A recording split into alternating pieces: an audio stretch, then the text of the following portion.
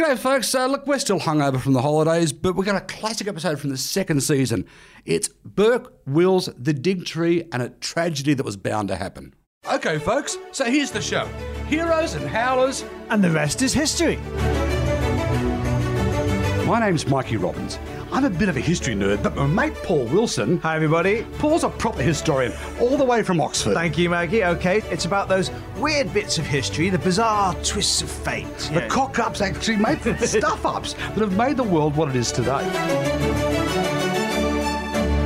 Okay, folks, Mikey and Paul here. Look, you probably know by now we've got a bit of a penchant for explorers. That's right. But today we're going to take a look at a different sort of explorer. Very special kind of explorer, isn't it, Mikey, today? And ones we actually love. I'm talking about those brave explorers who went out and didn't come back. Now, it's one we forget, because we like to think that Magellan went around the world. Well, first man to go around the world, except he didn't come back. He didn't make it, did he? He made it as far as the Philippines. That's and right. Then got involved in an intertribal war, which does not ever end well for a colonialist. And he died. But the day he was killed in the Philippines, it's still a national heavy drinking holiday. Oh, is it? It's a big. So were they big fans of Magellan? Or? No, mate. And still are. In fact, along with Magellan's crew, not big fans of the man. Now, I'm thinking with your background, we're talking about. Well, I was going to say, the big one, Scott Antarctic, isn't it? Brave old Captain Oates for me. I'm just stepping out for some time. But I was thinking with you, Mike, with the Australia, I was going to say, Captain Cook Hawaii, but of course, you'll just tell me he was a Brit in disguise anyway. He wasn't really Australian. And also, too, like Magellan, got involved in a tribal war he had no place being involved in. That's right. And it did not end well. No, actually, mate, being Australian, the story I want to focus on this episode, it is something we're all brought up on as kids, the Dig Tree. Burke and Wills. Yes. Yeah, I've seen that movie, in fact, mate. Mate, it's been a movie. It's some of our greatest paintings. There's been some awful folk songs written about it. And to give our listeners an idea here, Mikey, I think it's fair to say that in Australia, Burke and Wills, they're up there with Lewis and Clark in terms of intrepid explorers, except for the cock-up that became the Dig Tree. Right, but usually that's portrayed more as like the cruel and capricious Lady Luck befalling romantic heroes, isn't it? But what you're saying is... that's the thing. Everyone concentrates on the tragic end. Yeah. But my theory is, my challenge to the history books, the Burke and Wills expedition was tragic not just from the beginning, but before it even got started. Before it got started? It was a stuff up from conception to not coming back home again. Can I just jump in here, Mikey, with a bit of background? Sure, mate. Background away. We're now in the mid-19th century, aren't we? And basically, at that time, folks, there were two massive blanks, if you like, on the imperial maps, in all those map rooms around the world. You had the heart of Africa. The heart of darkness. The heart of darkness, and then, particularly for Imperial Britain, it was that ghastly blank, the outback of Australia. And in fact, ghastly blank was what they called it, saying that no one knew it was there. Let's not forget that people have been living there for 60,000 Quite a few Aborigines and Indigenous knew exactly where it was, but... Today we call it the Red Centre, don't we, Maggie? But back then it really was a void. Yeah, well, people didn't know what was there. For years there were theories of an inland sea. No, Australia had been determined to explore from coast to coast in particular. Now, you have to remember, from Sydney they're heading west since 1813, Blaxland, Wentworth and Lawson, who head up the Parramatta Road. That's they'd gone west out of Sydney, but by this stage, by the 1850s, all eyes are turning to that north-south crossing, weren't they, mate? Because if you look at those... If you don't mind. Oh, it's map time. Map time. I can feel a map coming on. Okay, mate. If you look at one of those maps from the early days, they're very, very interesting. Take this one, for example, Mikey, from 1827. Another framed one, mate. So nice of you to bring it in from your home bathroom. All right. But it is pretty fascinating, Mikey, isn't it? Because you can see here, the coastline is very accurate, very detailed, looking pretty much as maps of Australia look today. Well, that's thanks to the Flinders expedition. Yeah, that's right, Matthew Flinders, the English sailor and the first man to navigate and circumnavigate the whole of the Australian continent. But then, down the middle, you've got this solid black line dividing the entire continent in two. And on this side, the left-hand side, it doesn't say Australia or even Terra Australis. It says... New Holland. New Holland, right, because no matter what we Brits like to think about it, Captain Cook, not only did he not discover Australia. Because generations of indigenous people have been living here for thousands, tens of thousands of years. Right. So not only were the Brits no discoverers, in European terms, they weren't even the first ones to land either. Because that was actually Abel Tasman and the Dutch. That's right. The Dutch had got there well over 100 years before them. So this western half, even though there'd been no attempts to settle it, this western half, New Holland, had been named as the twin sister, if you like, for the other Dutch so-called discovery, New Zealand. Zealand and Holland being the two major provinces in the Netherlands. Hey, you see, folks, that's what an Oxford education gets you. Right. Well, there you go. On the right-hand side, is the whole of the right-hand side is just one New South Wales, which... And yeah, it always strikes me as bizarre because Cook calls us New South Wales, right? Now, I've been to Wales once as a kid. I'm assuming you've been to Wales quite a few times. Well, that's it, Mikey. Every time I go home, but people always say to me, why is it called New South Wales? We've seen the pictures of Bondi Beach. It doesn't really look... No. Seriously, you don't see Dylan Thomas at Maroubra. Exactly. And there was a story, and you'll know this better than me, but there's a story... Cook himself actually wanted to originally call it just New Wales. Exactly. Yeah. And then they had a look at some of the drawings that were done by people on the Endeavour expedition. Yeah. And they went, it looks nothing like Wales. He went, okay. Yeah, that's not dark and bleak and Snowdonia. No. Oh, it's New South Wales. Yeah, Cook must have been up all night coming up with a new name. It's the Gower Peninsula. Okay, folks, we're back in the mid-19th century for today's episode. We're talking about the push to explore the harsh interior of the Australian continent. And the race that would culminate in the tragedy that was the Burke and Wills expedition. Right. An expedition which in many ways came about because of one of the key inventions of the period, the telegraph. That's right, because the telegraph... So British Empire had got the telegraph going all over the world, but at the time it stopped. In terms of going south, down into the southern hemisphere, it stopped in India. Yeah. And so the big thing down in Australia was who's going to be in charge of the telegraph and which way is it going to go? Because obviously coming from India, there's a big gap across the Indian Ocean. Yeah. Is it going to keep going around the coast? Is it going to go by the sea? Or can they organise a direct route straight across the land? And this is basically the 19th century version of running Australia's Wi-Fi hotspot.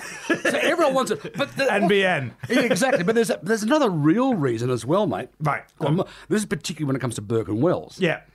We're talking good old-fashioned intercity, interstate as it becomes, rivalry. Sure. Melbourne wants to stick it to Sydney. Right, and for those of you who don't know, folks, Melbourne basically always wants to stick it to Sydney. It's what Melbourne does best. And Sydney's gotten used to it. And it's a weird one because, Sydney sometimes, is seen as like this sort of brash upstart, but of course with the First Fleet, 1788, it was the main headquarters for Australia for a long, long time. Yeah. I think the state of Victoria didn't come along till 1851? Well, it's pretty much on They tried Melbourne and then they left again because they didn't like it the first time. Exactly, but they're starting to find gold around the Ballarat area. Sure. And that money is turning Melbourne into a real city. Right. But you're right. Whereas today is it seen that Sydney's sort of brash and superficial, and Melbourne's a bit more establishment and marvellous Melbourne. Yeah, but second city of the empire and all that stuff. Yeah.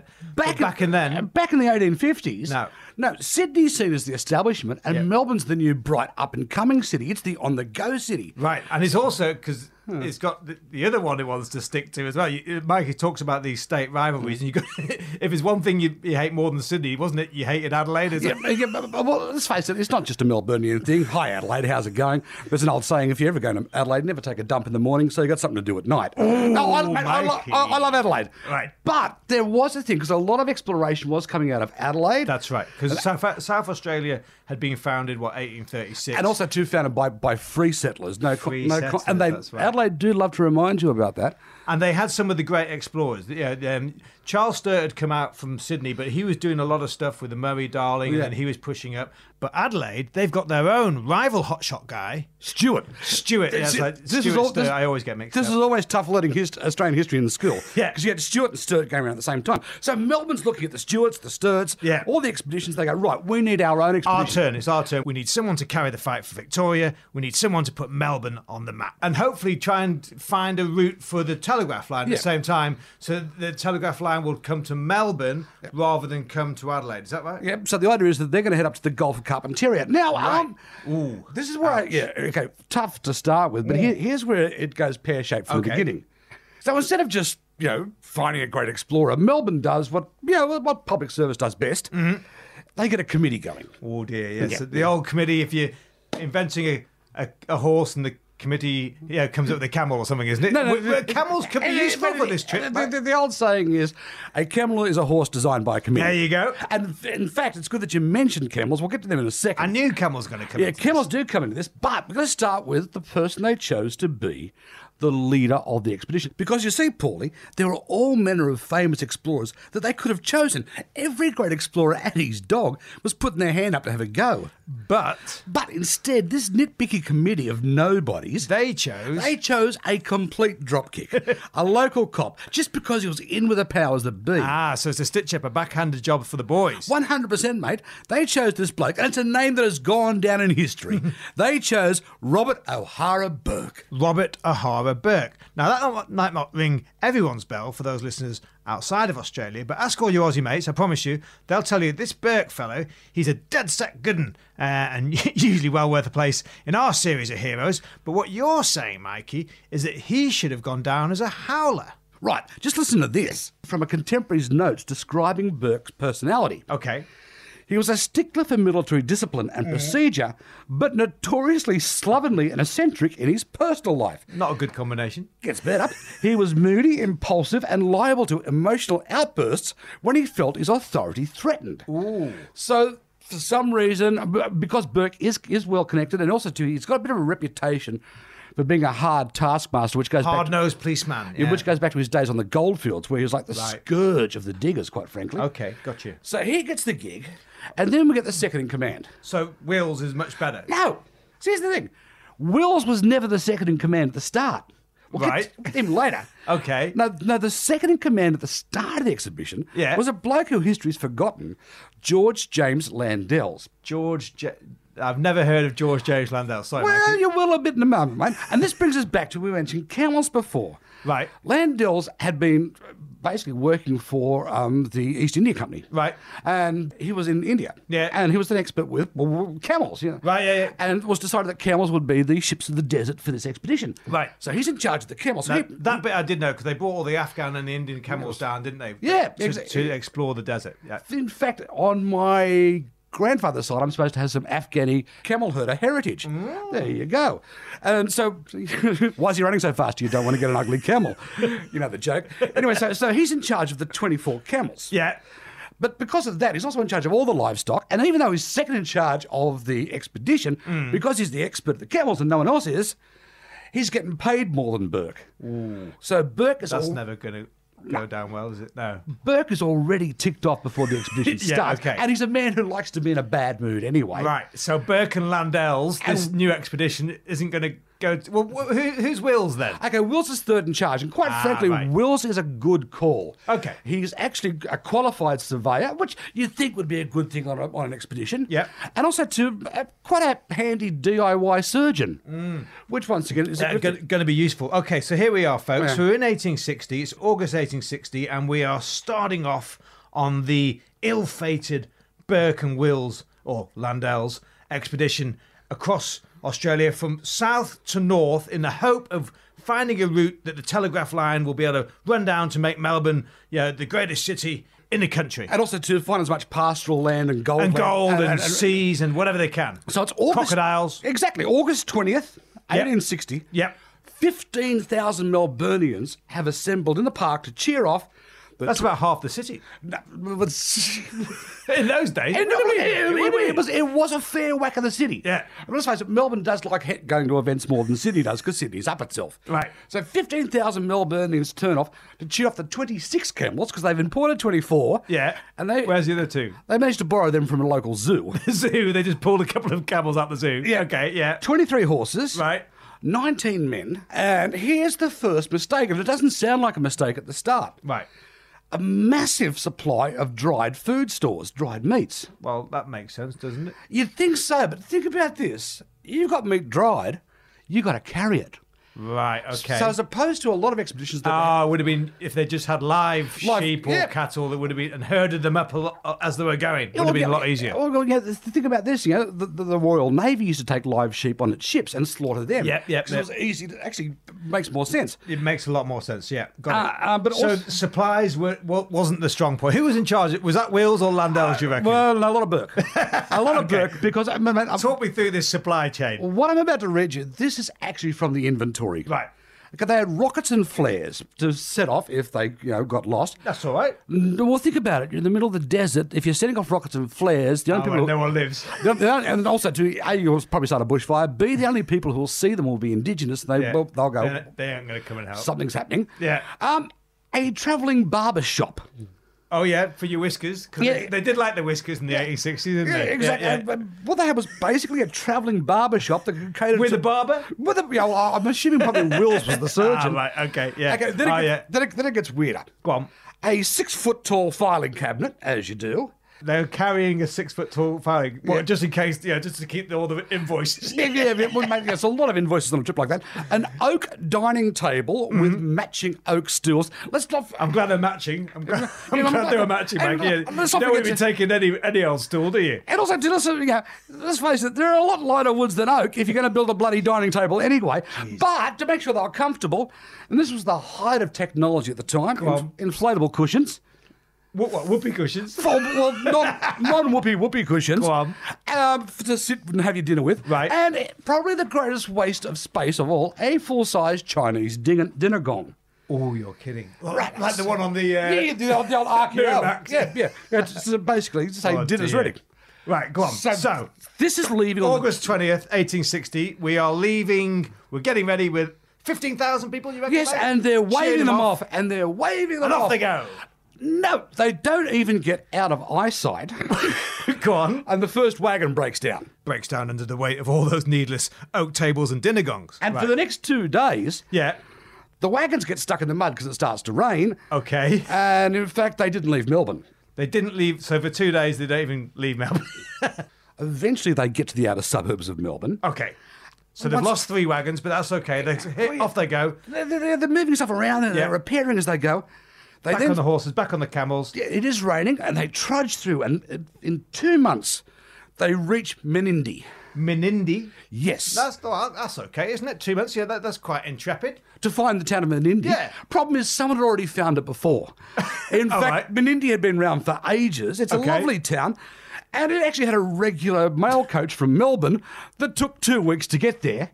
But so they've taken 2 months to get to a town that loads of people already live in and has a mail service that only takes 2 weeks. Yeah, so it's taken them 4 times as long as the regular stagecoach to get there. Okay. And that's when, what hits the fan for the first time.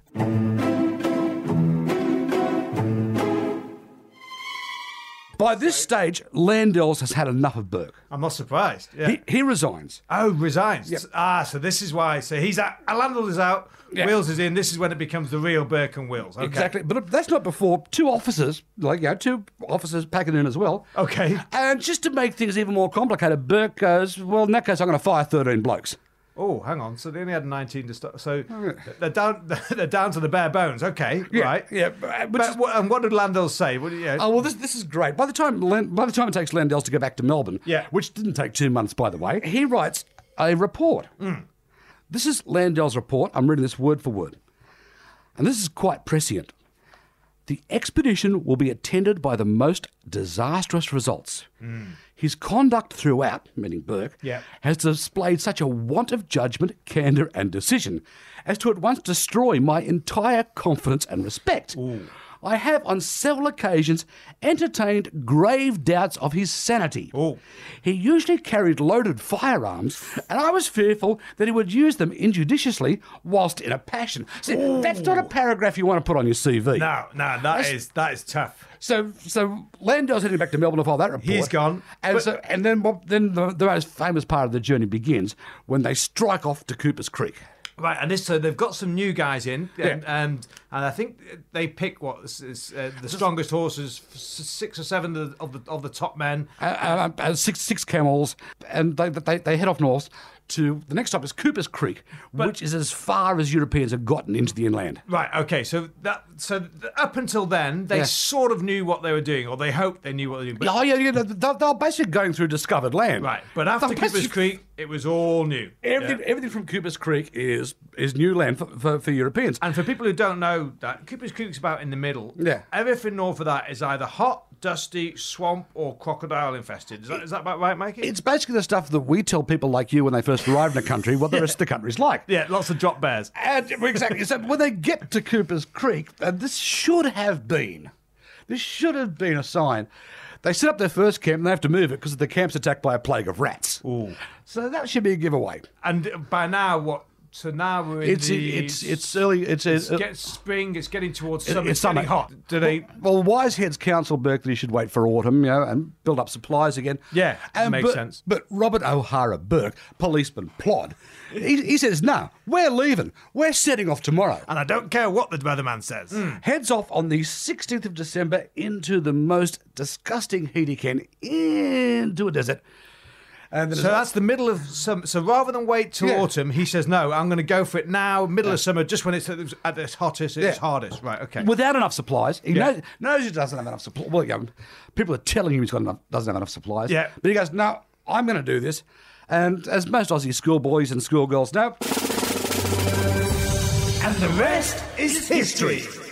He does, to be fair, he makes it. He does get to the north coast, doesn't he? In about February 1861. But he never quite cracks the beach, but he gets close enough. Right, he can see water. He can see crocodiles. But and then there's the monsoon season, is that right? Oh, yeah. And they've run out of, like you're saying, all their food. They've now got half as much food as they should have had. And people start getting dysentery and they've run out of food. And when you run out of food, it is never a good sign for the pack animals. Suddenly, camels just go missing. And it's not just the camels, right? Because they leave two of the men. Yep, Gray and King get left behind. Now, King, of course, is the person who survives. He's the one survivor. From which we know the story, of course, the dig tree, the second search party misses them by a day. They come back to the tree and they've missed them by a night. Twice they were complete fluke or anti-fluke, wasn't it? Because they missed each other twice. But, as I said before, look, we all know the story of the dig tree, and it's tragic. But quite frankly, this expedition was a total up. It certainly was. It was a cluster from even before it left Melbourne. But I think what you like about this, Mikey, is the modern repercussions, isn't it? Because Melbourne, your favourite city. I love Melbourne. Melbourne spends the next 50 years in Adelaide's shadow. Adelaide's Stuart expedition is the massive success. Adelaide gets the telegraph lines. Adelaide and Alice Springs get the Garn Railway, and Melburnians, they're left scratching their bums for a generation. Although some, not me, but some would say it's been downhill for Adelaide ever since. Once again, not me. All right, so what are we looking at, Mikey? We took it in fluke, cock-up, hand of God. Surely it's got to be catastrophic cock-ups. Yeah. For me, Paulie, we in Australia all know that Burke and Wills ended in disaster at the dig tree. Yeah. But I think we now know that the entire expedition, from the moment of its shambolic inception, was a pathetic, dare I say, inglorious shit show.